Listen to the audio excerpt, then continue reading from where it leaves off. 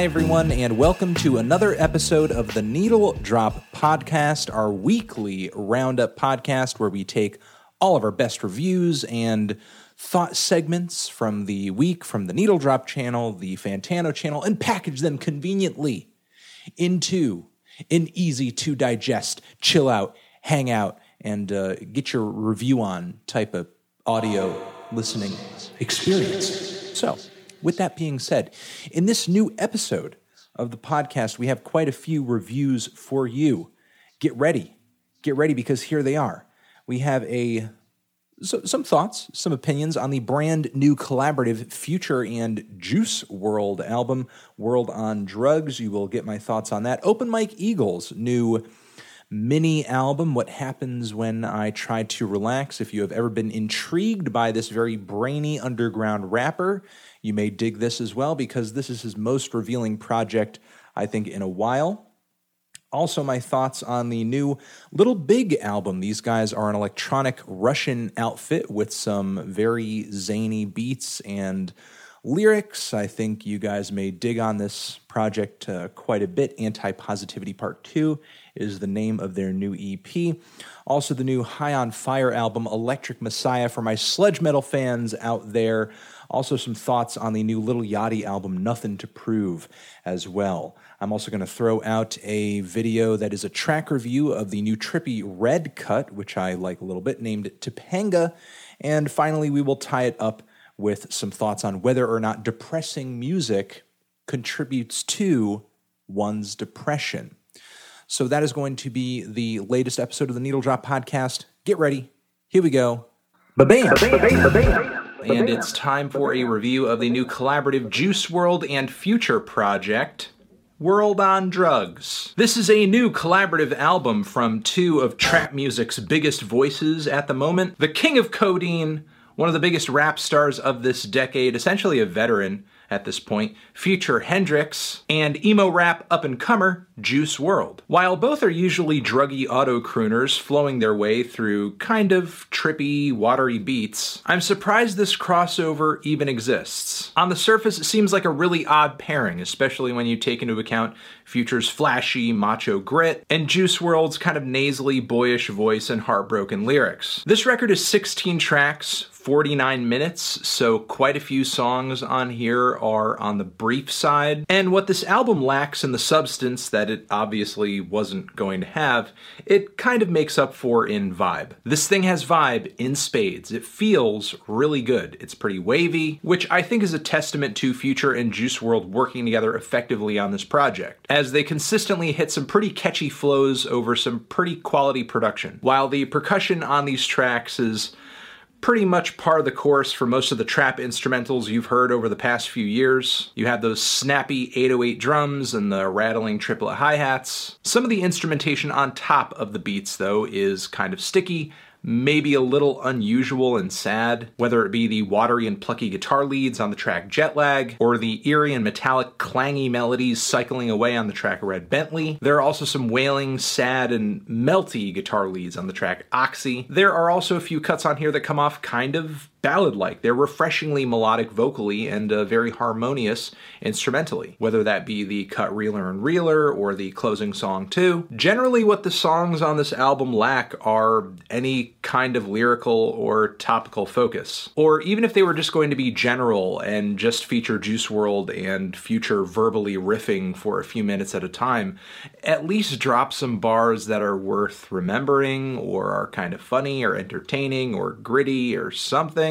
While having lyrical substance isn't exactly the MO of this breed of hip-hop, it certainly does prevent some of the best moments on this album from being appreciated beyond just a surface level, as the lyrics on this album pretty much feature the usual suspects: brand names, money, cars, women, drugs. In theory, this is not necessarily a bad thing as long as the writing is good, or maybe Future and Juice WRLD come together as a duo to create something that makes up for the lack of lyrical memorability here, but it's just not the case. Because for every track on this thing that features a great instrumental, good flows, and a few quotables, there's at least one other song that's generic as hell, or another that's so comatose and skeletal that it's barely worth remembering. Like on the track 7 AM Freestyle, and the point of this song might be for Juice WRLD and Future to sound barely alive, but it doesn't really make for an entertaining track to hear Juice WRLD and Future push it to the point where they're like in a zombie-like state and their rapping just has no fire in it whatsoever. Then there's also the song No Issue, whose instrumental and flows are so skeletal and bare that the song sounds painfully awkward because, I mean, let's admit it, Future and Juice WRLD, as much as they have some good ideas and some distinct vocal characteristics, these guys need strong beats in order to make their songs work. The song's shorty as well, very melodic, very moody, but stripped back to the point where it just feels hollow, like it could have developed a bit more instrumentally and sounded so much better. Again, I'll say Future and Juice WRLD, they don't really converge on this EP to create something that they couldn't just have made separately. The best I could say they do on the good tracks on this album is just complement each other effectively and prevent the album from going totally stale and completely tedious by just bouncing off of one another. Although that is a quality that this album loses on the handful of solo tracks on this record, like on the Future song Afterlife, which comes off like a filler cut from any number of his past records, and the so short it's basically pointless Make It Back. There are a few other Future tracks on here that have guest features from Lil Wayne and Nicki Minaj. The song Oxy is essentially Future taking that weird high-pitched raspy flow that became a huge meme off of J-Rock's King's Dead, and just basically turning that into an entire song. And admittedly, it does make it one of the most hilarious, entertaining, and quality tracks on this thing. Lil Wayne's performance on this track is especially melodic, definitely one of the more tuneful guest verses he's had in a while. But hands down, the worst track on this record is easily the title track, where Future's vocalizations are particularly bad. The song also has the dumbest, most obvious lyrics. Like, I get that you guys make druggy music, you make songs about drugs, it makes sense. It's your aesthetic. It's your thing. But I feel like this song is just beating listeners over the head with it, to the point where it's obnoxious or that you think your listeners are so stupid that you need to make your intentions this obvious. Also, easily the worst instrumental on the entire album, with these horrid, farty synthesizers cycling in a really busy, nonsensical pattern for a good deal of the cut. Also, totally awful vocal melodies being bounced back and forth between Future and Juice WRLD. World on drugs. All that being said, though, this record does have a good handful of highlights that I like quite a bit. I just wish they were larger in number. The album starts off with the relatively strong Jet Lag and Astronauts, which feature some of the most infectious flows and beats on the entire record. There is an awesome momentum to both of these songs, and Future and Juice WRLD actually create a bit of chemistry, some kinetic energy bouncing bars off of one another, just quickly swapping back and forth. I mean, it's not the most lyrical track you're going to hear this year, but the flow and the energy between these two is electrifying. Then there's the amazingly catchy Fine China, which feels like a track that could have been off Juice WRLD's last full-length record, Goodbye and Good Riddance, with a vocal melody where he kind of cries out in his upper register, with a super infectious vocal melody and ridiculous lyrics. Shorty like $1,000 plate, fine china. Tell her that she's beautiful every day, I remind her. But further down on this chorus, he says that it's her body or nobody, I refuse to compromise, so if she leaves,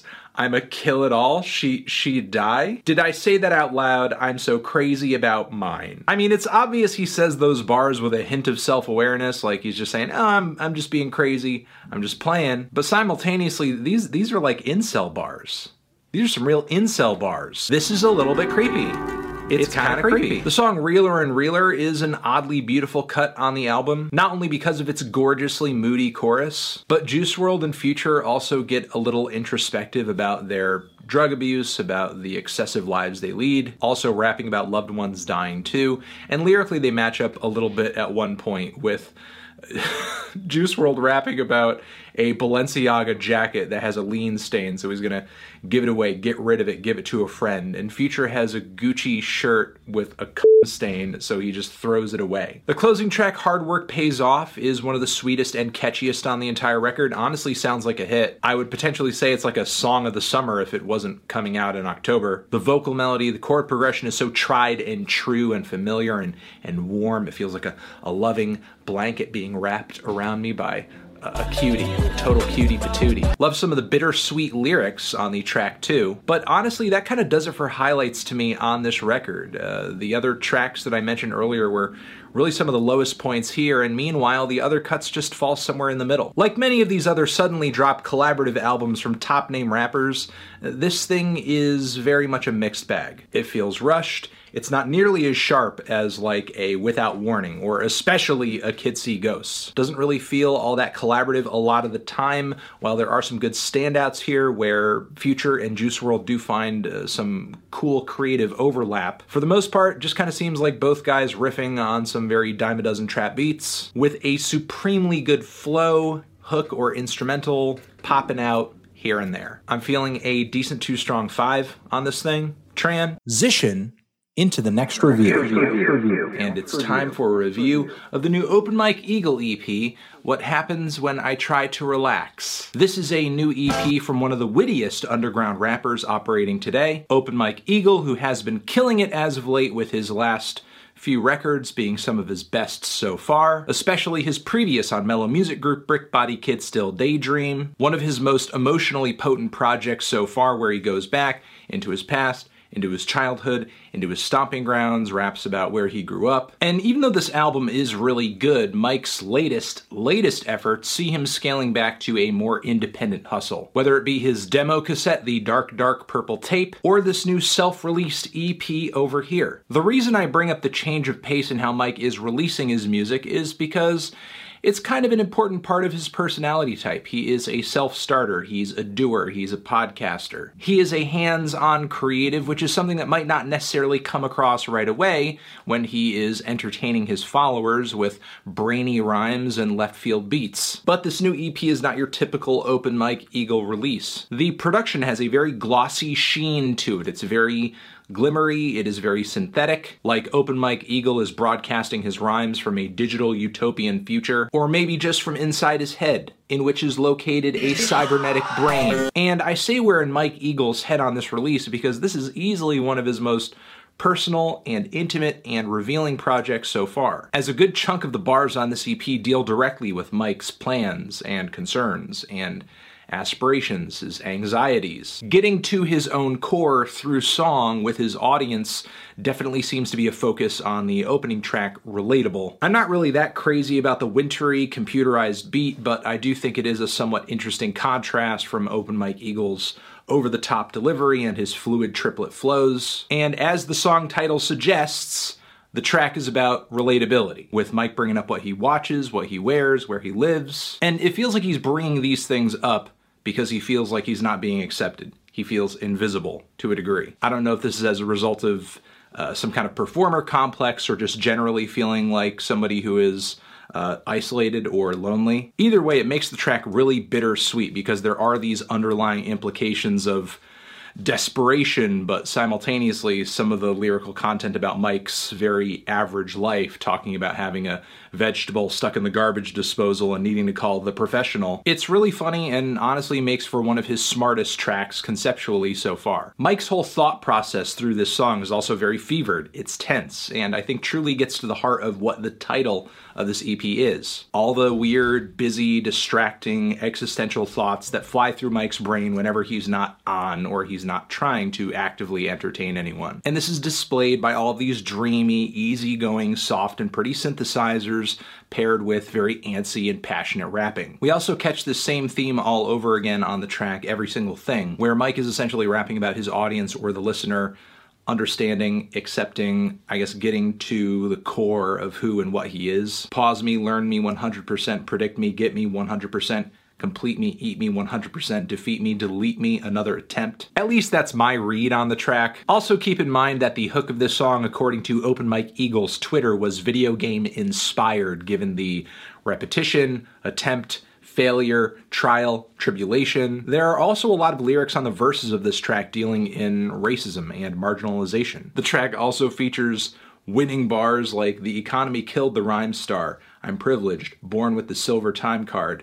About as high as I held my heroes, I put my chips on myself like Pete Rose." The track is also paired with an enchanting chorus, these chimey lead synth melodies that faintly ring out against a very deep ocean of bass, as well as super atmospheric synth chords. The song Single Ghosts is kind of a weird topical shift for the EP. The track seems to feature this fictional exchange with a ghost asking, why are they here? Do they drink? There's a point where Mike's lyrics imply that there's like a bit of a romantic connection going on here between him and the ghost. And then there's a portion of the song where it seems like he's remembering back to a time when this person was alive as if he knew this person before. The sound and vibe of this EP stays relatively eerie on the track Southside Eagle, though lyrically the track is more focused on Mike's attempts and efforts as a creative and an entertainer. Talking about checking last year's numbers, seeing Kendrick but not saying anything because this underground hustle that he has is adjacent. Also saying that with his music he's trying to reach black kids but in a room or with a room full of whites. Basically getting to the heart of this disconnect in intention or just reception, in that he has his audience he wants to reach, but then there's the audience he's actually reaching. There were a few other tracks on this EP/album. It's a project. Open Mike Eagle isn't strictly calling it an EP. It's a bunch of music on a thing. There are a few songs on this bunch of music on a thing that I found a little underwhelming, mostly because of the production. There are moments where compositionally I think it's really fitting and pretty, but the aesthetic, the sound of the drums, the sound of the synths, how light and airy and hollow a lot of the beats on this thing feel, it doesn't really do all that much for me. Not the best set of instrumentals that I've heard Mike on so far, though I do appreciate he does stick to a pretty clear instrumental style for this handful of songs. I still like the EP quite a bit, though. I think it's an interesting mini chapter in the ongoing Mike Eagle saga. Considering the topics at hand, it just feels like Mike is barely scratching the surface with the handful of cuts that he's offered. I think most of Mike's hardcore fans will get a lot out of this project. The lyrics certainly put a lot of what I have known about him through his music into perspective. Though personally I prefer and would first recommend any number of his most recent releases over this to a newcomer, to a new listener. I'm feeling a light 7 on this thing. Before we get into the next review, I want to give a shout out to our sponsor in this podcast, the good people over at the Ridge Wallet. They make these nifty, metal-plated, fantastic, minimalist, and convenient wallets. If I've not said compact already, let me say it again. Compact! They fit right in your front pocket, and they are better than your old, dirty, disgusting, bulky leather wallet. Slim down, get a Ridge Wallet. Use ridgewallet.com/Fantano. That is ridgewallet.com/Fantano. And use promo code Fantano to get 10% off your first order. Let's get into the next review. And it's time for a review of the new Little Big album, Anti-Positive Part 2. This is the newest mini album from Russian dance music outfit Little Big. They have been at it actively since 2013, and they are pretty well known at this point for their provocative, satirical, and over-the-top music videos, many of which have racked up millions of views at this point and have become viral sensations across the Eastern Bloc and Europe. And while the group has gotten some attention over here in the States, a lot of people have mostly written them off as like a Russian D-Antword. And I guess there's good reason for that. Their big premiere live performance was opening up for them. They have a similarly goofy look and demeanor. Their whole aesthetic and popularity is heavily reliant and dependent on their music videos. And they're not just simply a music group, but kind of a multimedia endeavor. But having said all that, I do think there are some artistic qualities that clearly separate these two acts, even though there are some surface level parallels. Their whole music style is much more specific to Eastern Europe and rave culture. It's not a horrendous 10-car pileup of all these international mainstream influences just smashing together in the trashiest way possible. Not to say Little Big's music and music videos are tasteful though. Being trashy and looking trashy is kind of part of their aesthetic. And it's not like there are no overt Western influences in their songs either. I mean, they're certainly not beyond working some rattling trap hi-hats and rapping into their songs too. And on their previous records, the group has dropped songs that have been blatantly influenced by breakbeat hardcore, punk, and dancehall, and industrial rock, and obviously house music. I feel like Lil Big's whole sound is pretty much if you tried to produce Eurodance music, but for people with kind of a nihilist streak who had a very deep hatred for the world. Sure, on the surface, while you do have beats and choruses that are very sweet and very poppy, a lot of the lyrics and visuals do cut pretty deep into some sexual taboos, violence, war and world politics, and of course Russian culture as well. Whereas a lot of the lyrics and visuals of their South African counterparts have kind of devolved into extending the lore of the characters that Yolandi and Ninja have respectively come up with, which can be fun, but it's something I don't really get all that much out of these days because the personalities they've developed over the years have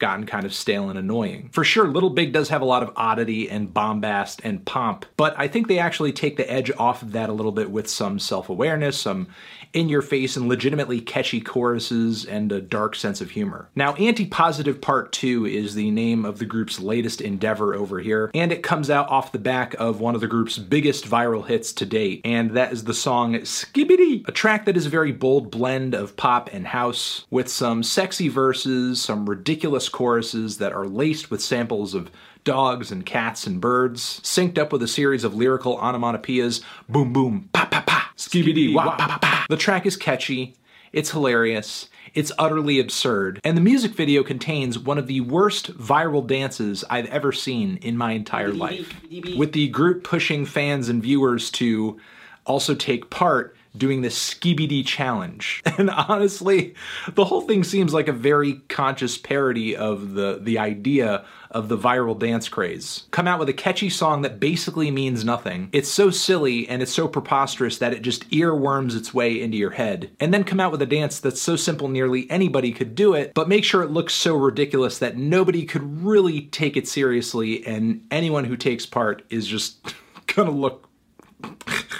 As a social experiment, which this track very clearly is, it's borderline genius and impeccably executed. Sadly, the rest of the material on the EP isn't nearly as sharp or as impactful. I mean, I did love the opening track, Liar, which features a super zany beat, these layered vocal calls of die, die, die, die, die, die. That's on the hook, of course. The verses, by contrast, are really sassy, essentially dropping lyrics about military service and becoming cannon fodder for a rich oligarch class. It's a short, sweet banger with kind of a side of politics to it. The song Follow Me, featuring Tommy Cash, is not as hard-hitting or as memorable as the group's previous collaboration with the Estonian rapper Give Me Your Money, but the track still comes loaded with an undeniable house beat, a bouncy synth bass line, and a hook that comes straight out of the Eurodance playbook, which I think a lot of the ideas on this song do. But Lil Big does experiment with it enough to put their own spin on it. It does feel like this is about the closest we're going to get to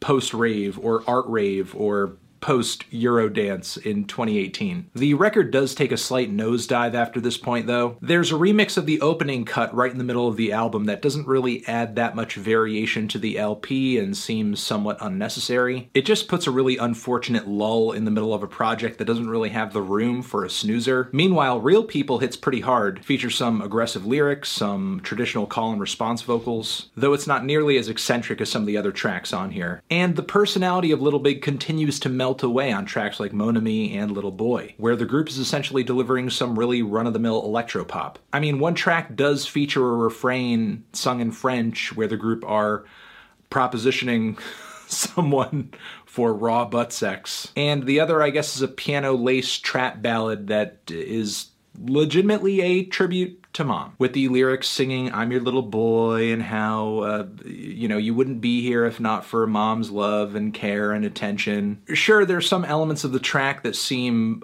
unnecessarily dark and tortured and morose, and there's something oddly sexy, I think, about the vibe too. But on the surface of it, it still does feel like a full-hearted tribute to one's mother. Overall, I think this is a decent EP, and it's one of two the group has released this year. I think Quality-wise, the previous one they put out, Anti-Positive Part 1, is a tad bit more consistent. And if you liked some of the material on this EP over here, I would highly recommend that you go try that one out. That, and I would most definitely give a shot to their Funeral Rave album that dropped in 2015, which features some of their biggest and most creative tracks. An album that, in retrospect, I wish I was aware of it at the time so I could have covered it. But overall, I'm just really liking the fun, creative, and nutty, and again, satirical personality and delivery of this group on the best tracks on this thing. Certainly reminding me of some of my favorite groups from the 90s and 2000s like Atari Teenage Riot and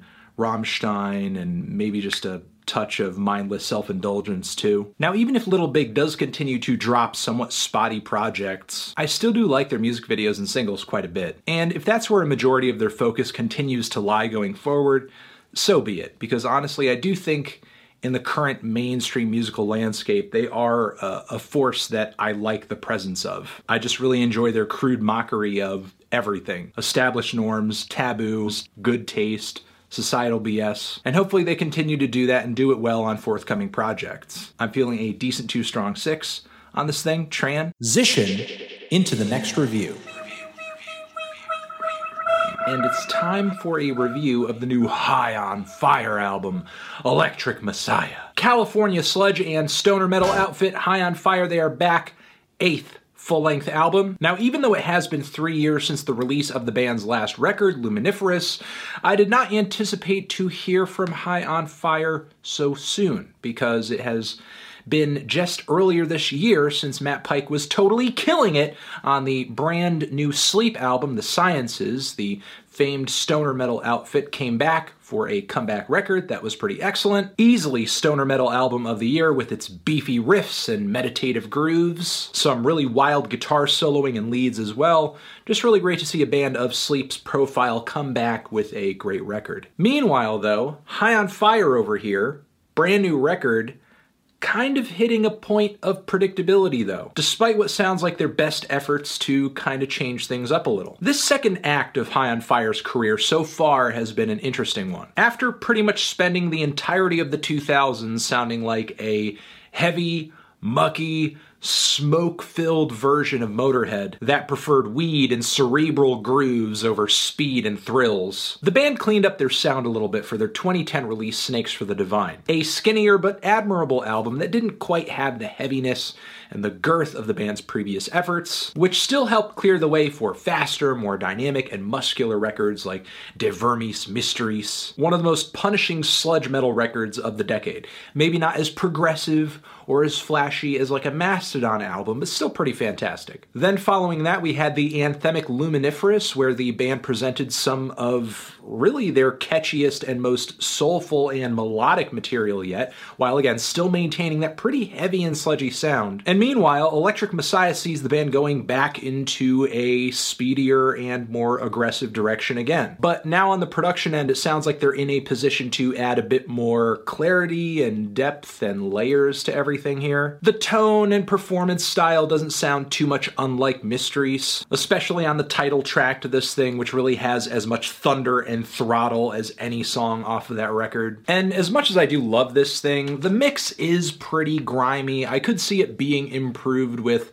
a bit more layers, a bit more harmony, a bit more body. However, Electric Messiah is not just simply High on Fire as usual, which is kind of an issue I have on this album with tracks like the opener, as well as the track Freebooter, songs that really, in the overall High on Fire canon, sound really standard. And occasionally on this record, the standard is really just not enough. The band wants to change things up, they want to do something slightly different, whether it be switching up their instrumental styles, though always not to the benefit of this record, like on the track The Witch and the Christ, which features some horridly tedious drumming. Have never really heard drumming this one-dimensional and boring on a High on Fire record, but here we are. But the band also sees fit to embark on a few longer tracks on this record, and not that the band have ever been shy about busting out these 6 or 7 minute sludge ragers, which successfully managed to stay entertaining from beginning to end, but now on this record we're getting a few tracks that are 9 minutes. 10 minutes. A few minutes difference between these songs and High on Fire's usual song length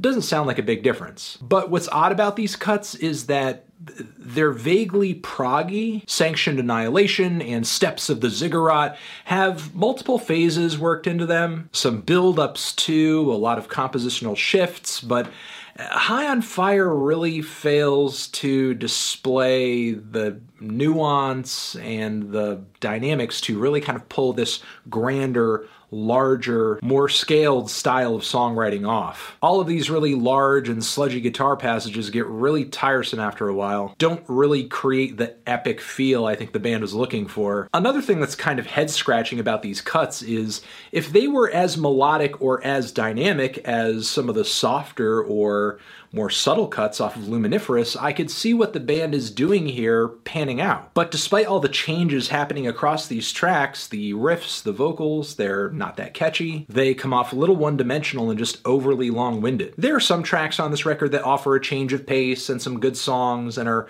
a manageable length, like the Pallid Mask, which features some really fantastic slow slithering guitar chords, which transition very nicely into some driving drums and heavy riffs. Certainly one of the most evil sounding songs on the entire record, and Matt Pike's vocals are particularly angry, gargled, and strained on this song, much more than on a lot of other tracks here. The vocal intensity of this track really sells it. And with its triumphant guitar leads, the closing track, Drowning Dog, is actually pretty good too. The lead vocals strike me as being much more passionate than they are on a bulk of the record. Kind of took me back to Luminiferous a little bit. The drums punctuate the heavy riffs of the track really well, and there's something about the pacing and the groove and the guitar riffs of the track that have a pretty cool heavy metal style. And with Matt Pike's lyrics on this track, like, the numbers cross the lines in the sand, the pools of human rats, their tails are twisted and tied, eat of thy poison divine, and damn you, you're the shadows of men, and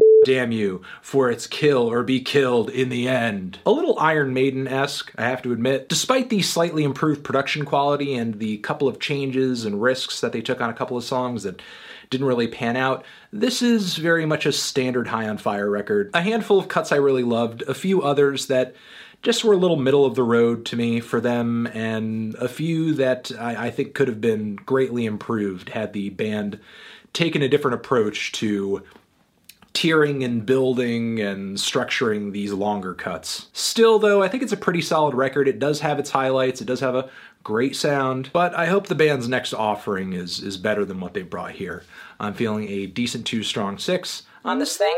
Before we get into the next review, I have a shout out to the good people over at Turntable Lab. If you ever wanted to go online and shop for some colorful pressings of records that I have reviewed on my channel, or pick up some audiophile gear, some speakers, some wires, a turntable, please use turntablelab.com/The Needle Drop. Not only will you find a convenient page with a lot of great records on there for your buying pleasure, but also anything you purchase from the page off of Turntable Lab, turntablelab.com/The Needle Drop. We get kickback from it. Supports the podcast, supports the YouTube channels, supports the whole Needle Drop apparatus. So treat yourself, turntablelab.com/The Needle Drop.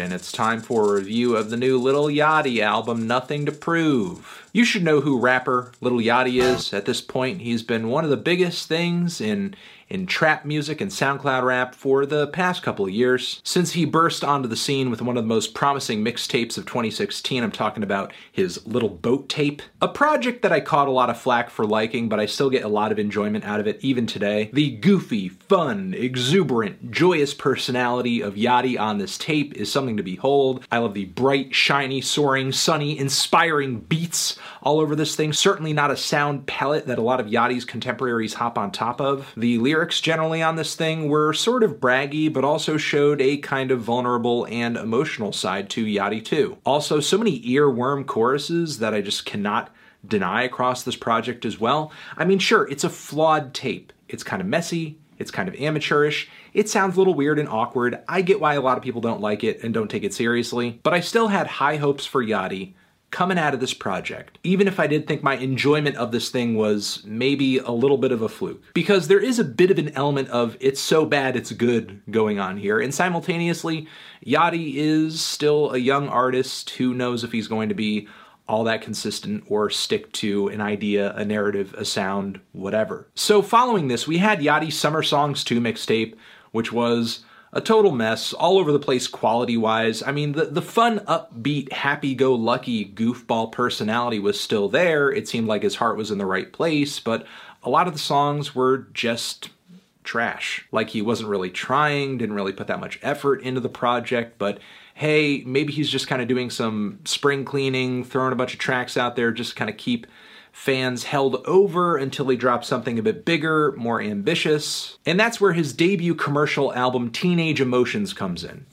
Easily one of the worst albums of that year. It is clear that Yachty had a big budget on this project, had a lot of artistic freedom, and just given those things, this should have come out amazing. But instead, it features some of his worst songs, some of his worst bars. Whenever I think of that cello line, my brain wants to implode. This record was like all of Yachty's worst artistic tendencies given the biggest platform and the biggest budget imaginable. And he just stretched it out over a bloated track list to the point where listening to the entire thing is just excruciating. I pretty much enjoyed his following tape, Little Boat 2. It was a record that I hoped would live up to the hype of the original Little Boat tape. This project saw Yachty sensibly scaling things back from Teenage Emotions, hopping on top of darker, slightly grittier production, rapping a little bit more. The Little Boat, Lil Yachty dichotomy had mostly melted away on this thing, unfortunately. Though I still liked the instrumentals across this thing. I thought a lot of Yachty's flows were pretty catchy. I thought the hooks were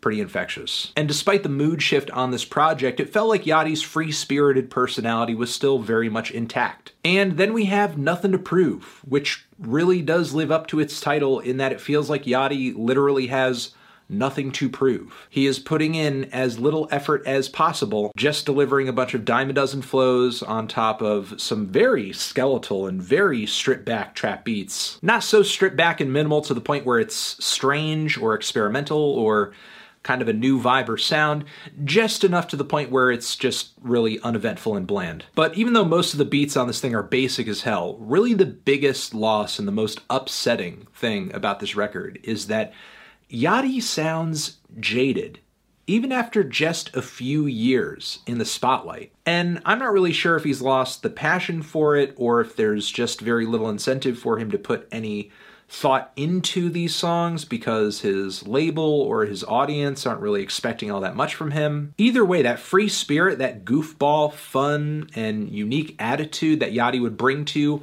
a feature, a record, an album, and anything is just not here at all. I mean, there's one track where he does get a little lovey-dovey and slaps the auto-tune on and reaches into his upper register. It's the song Worth It, which is actually one of the better tracks on the entire record, even though some of the lyrics are kind of patronizing, like, oh girl, I love you, even if you don't get surgery, I love you the way you are, girl. I mean, it's mostly fine. It sounds like it comes from the heart. But still, outside of that, a lot of this project just kind of sounds like Yachty trying to sound really hard and aggressive over some basic-ass beats. And look, in trap music, there's really no shortage of aggression at the moment, and there are a lot of other artists doing it way better than Yachty is. It just seems like he's doing everything he can to blatantly avoid what exactly made him so unique and so special and so attractive when he initially broke onto the scene. And sure, there are tracks on here where maybe some of the lyrics are a little silly or a little dumbed down, like on Riley from the Boondocks or I'm the Mac. But still, these tracks are really lacking in quotables. They mostly feel off the cuff. Their choruses are really awkward, and I mostly just want to skip them. When this record does dish out some decent moments, it's mostly because the beat is good or the guest on the track steals the show. Whether it be Get Dripped with Playboi Carti, which mostly just sounds like a Playboi Carti song with a Yachty feature, or the track Yacht Club featuring Juice WRLD, where Juice and Yachty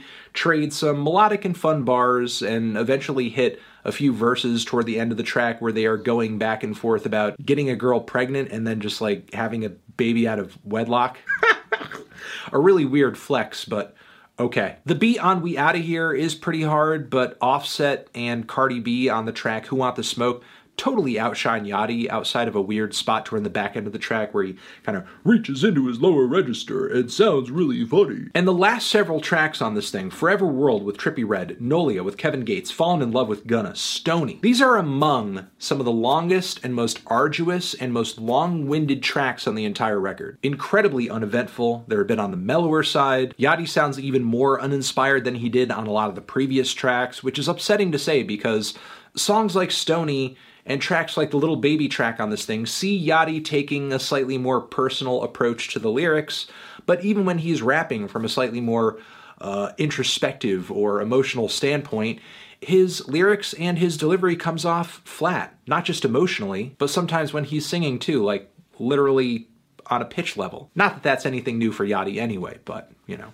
It was easier to overlook when his music was actually fun to listen to. And not to say that Yachty just needs to flip the fun switch and become a clown on record for me to enjoy it, but I don't really find the tracks on this record to be that dark or emotional either. It mostly just sounds like Yachty trying to sound cool and trendy when really I think the path that made the most sense for him was to embrace what made him so unique to begin with. And Nothing to Prove just sounds like the complete loss of that, the complete loss of the Little Boat narrative. So yeah, I'm just not really sure where Yachty goes from here. But if Yachty is going to put out a quality record ever again, he needs a few things. One, you need songs. The Little Boat tape had songs. It had some great songs on it. And even on Teenage Emotions, even though a lot of the tracks on that record were a mess, it sounded like you were trying to write some memorable songs, some hits. This record very clearly had either no or a very short writing process. I'm not even sure if there was much forethought put into this record. 2, the production needs to be more memorable, more unique, fit your actual personality, something that people aren't going to hear on other records. 3, do not just pad your album out with super trendy features. This is your record. This is your artistic statement.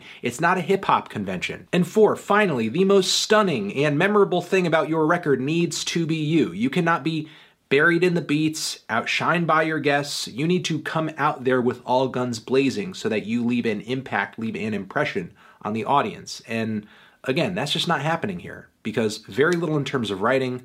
The choruses fall flat, the beats are unmemorable, and this is easily Yachty's most underwhelming performance yet. While I have had my issues with a lot of Yachty projects so far, it hasn't been until now that I felt like he's not really trying. And it's unfortunate because when Yachty first came out, I thought this guy is one of the more unique voices out here, really excited to see where he's going, but now it just seems like he's going with the current, which if he continues on that path, eventually he's going to end up washed up at shore. I'm feeling a decent too strong 2 on this thing. Hey buddy, did you hear the news? It's track reviews.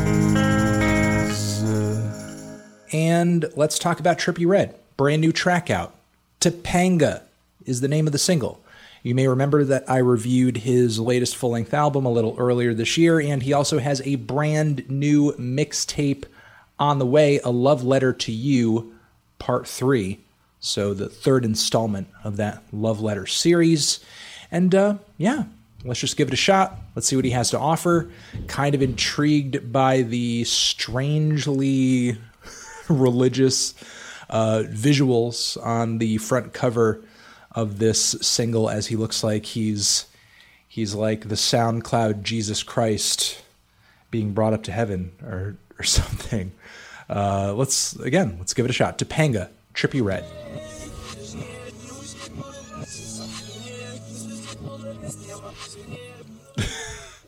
That was pretty nice.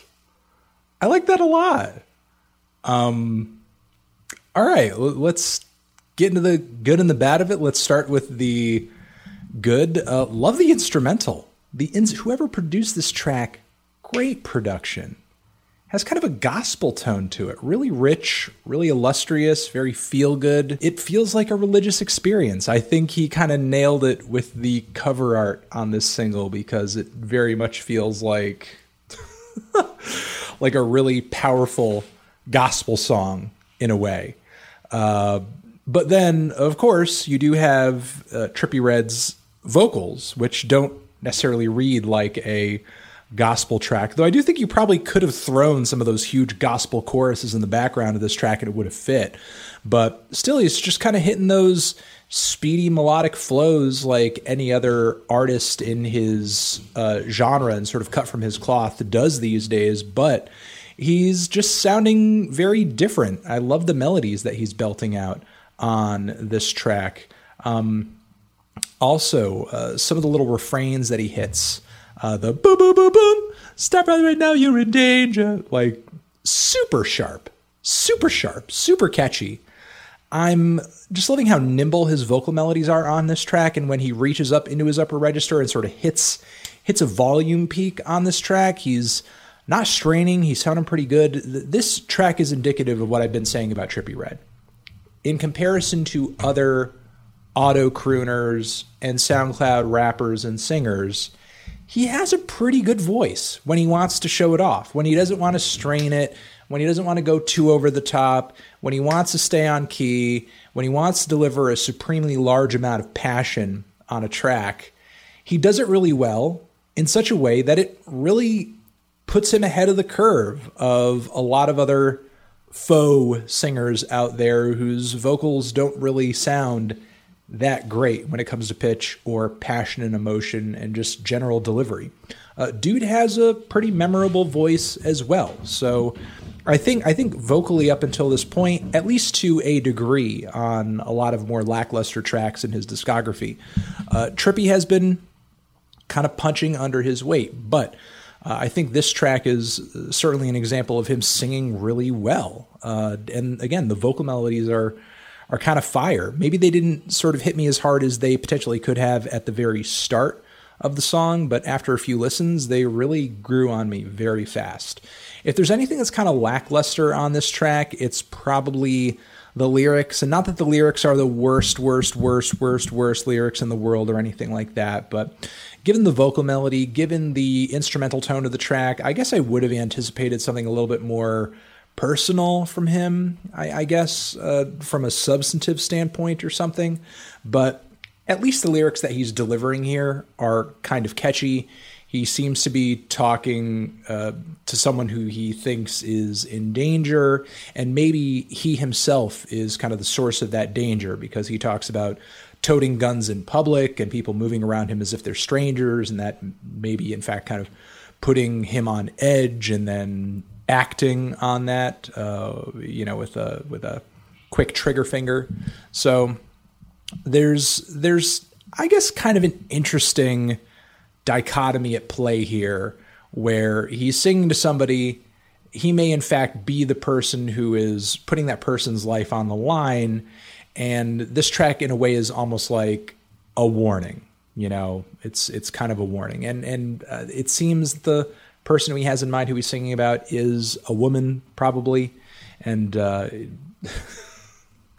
wants to take their little ass to Topanga, which is a scenic spot in California. But what that directly has to do with, I guess, warning this person that they might be in danger, I don't totally know. And that's the thing. It's not like that strong of a topic or a concept for a track, but still, instrumentally, vocally, melodically, I thought this track had a lot of great things going for it. And again, despite the fact that I wasn't super impressed on the lyrical front, Trippie is an artist who in the past has shown me he can write pretty well too. I guess it just depends on what his intentions happen to be for that particular track, for that particular vibe, or whatever he wants to get off his chest, I guess.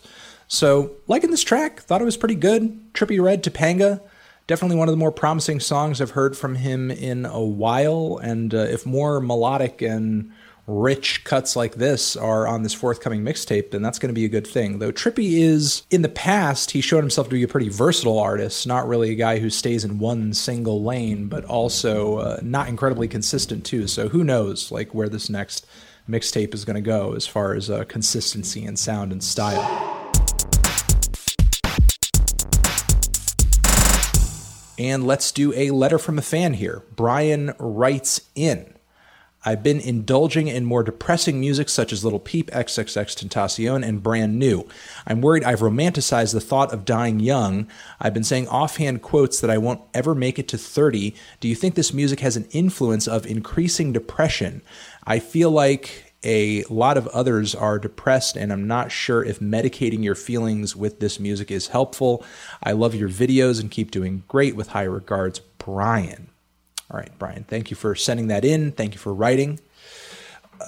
A lot to unpack there, but let's try to do it. Forgive me if I do get a little rambly because there are a lot of layers to the topics that you're discussing here. Depression, in my personal experience, in the experiences of others who I've known, and from everything that I've read in terms of mood and emotion and its relation to music, as far as the impact that art can have on it, it's a little situational. Depressing music can certainly put you in a depressive mood. Okay, it can put you in a depressive mood, much in the same way that a happy or upbeat or a sexy or an angry song can certainly put you into the mood that that particular song or album is displaying. You guys yourselves have had experiences where you listen to a happy or an angry or a sad song, and then you start feeling those emotions, especially if you've connected that track to a particular moment or piece of time or experience in your life that carries that mood, or maybe even a different mood as well.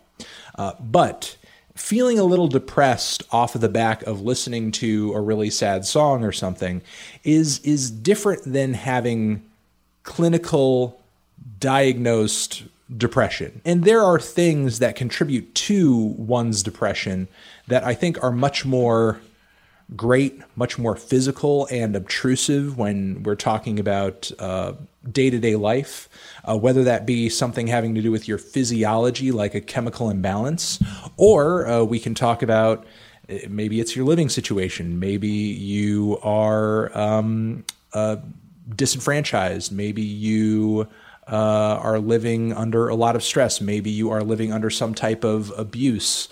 You're a young person. Maybe you're feeling like you're being crushed under the debt that you took out to go to college, or that the economic outlook for you is not really all that great, or that because of a lack of economic opportunity, you can't pursue the same quality of life that your parents may have when they were younger. A lot of things can lead to depression. And again, I don't think music is necessarily sort of like a root cause of it or anything like that. However, what music can do, and I'm not saying that music is all powerful and always great and so on and so forth. If you're feeling sad, depressive music that maybe even specifically addresses the root of your sadness, which is why so many people love breakup songs and breakup albums.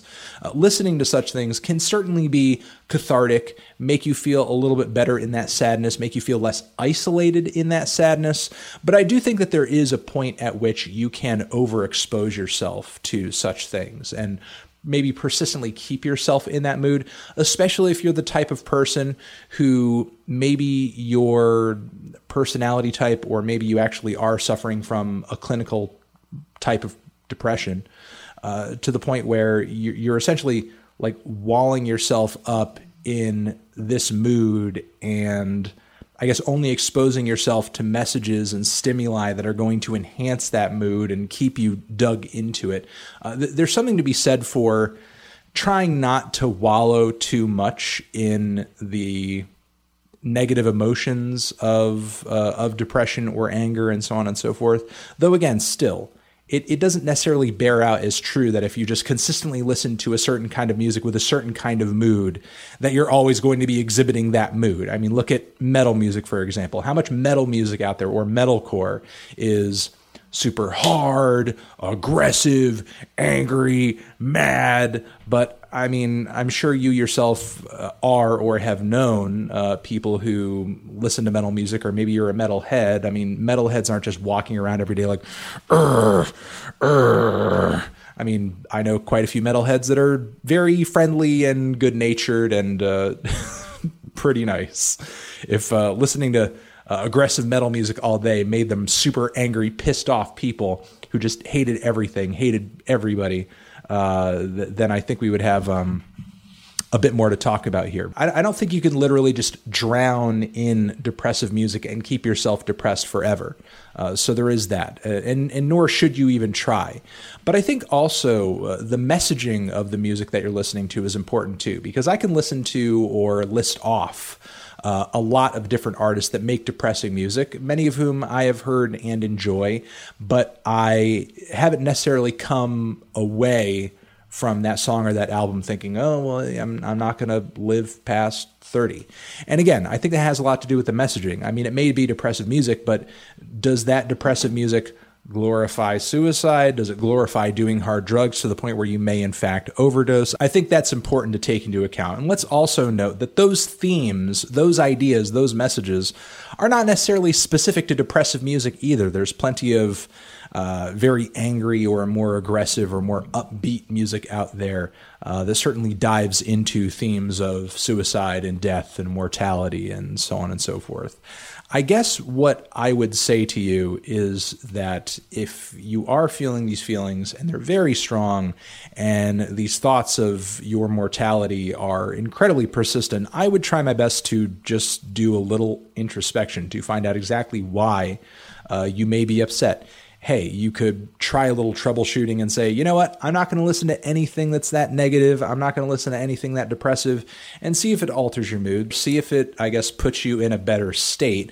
But keep in mind, having some dark or negative thoughts every once in a while, or thinking about your own passing and your own mortality, it's not an unnatural thing. It's not an awful thing. It doesn't mean you're messed up. It doesn't mean you're a horrible person. It's what you do in reaction to those thoughts or feelings that is important. Do you take action on those feelings and make some awful, life-changing or lifelong decision that could impact you or the people around you negatively? Or do you try to reach out to some people who you know love and care about you and build a support system around yourself so that if those thoughts do arise or those feelings do arise, you do have a way of effectively dealing with those emotions in a healthy way, or just kind of putting them to the side so you're not acting on them in a way where you or anybody else could get hurt. So while I am personally skeptical that listening to an hour of music from Lil Peep can just turn on a switch and make you depressed, nobody is more aware of your own emotions than you, certainly not me.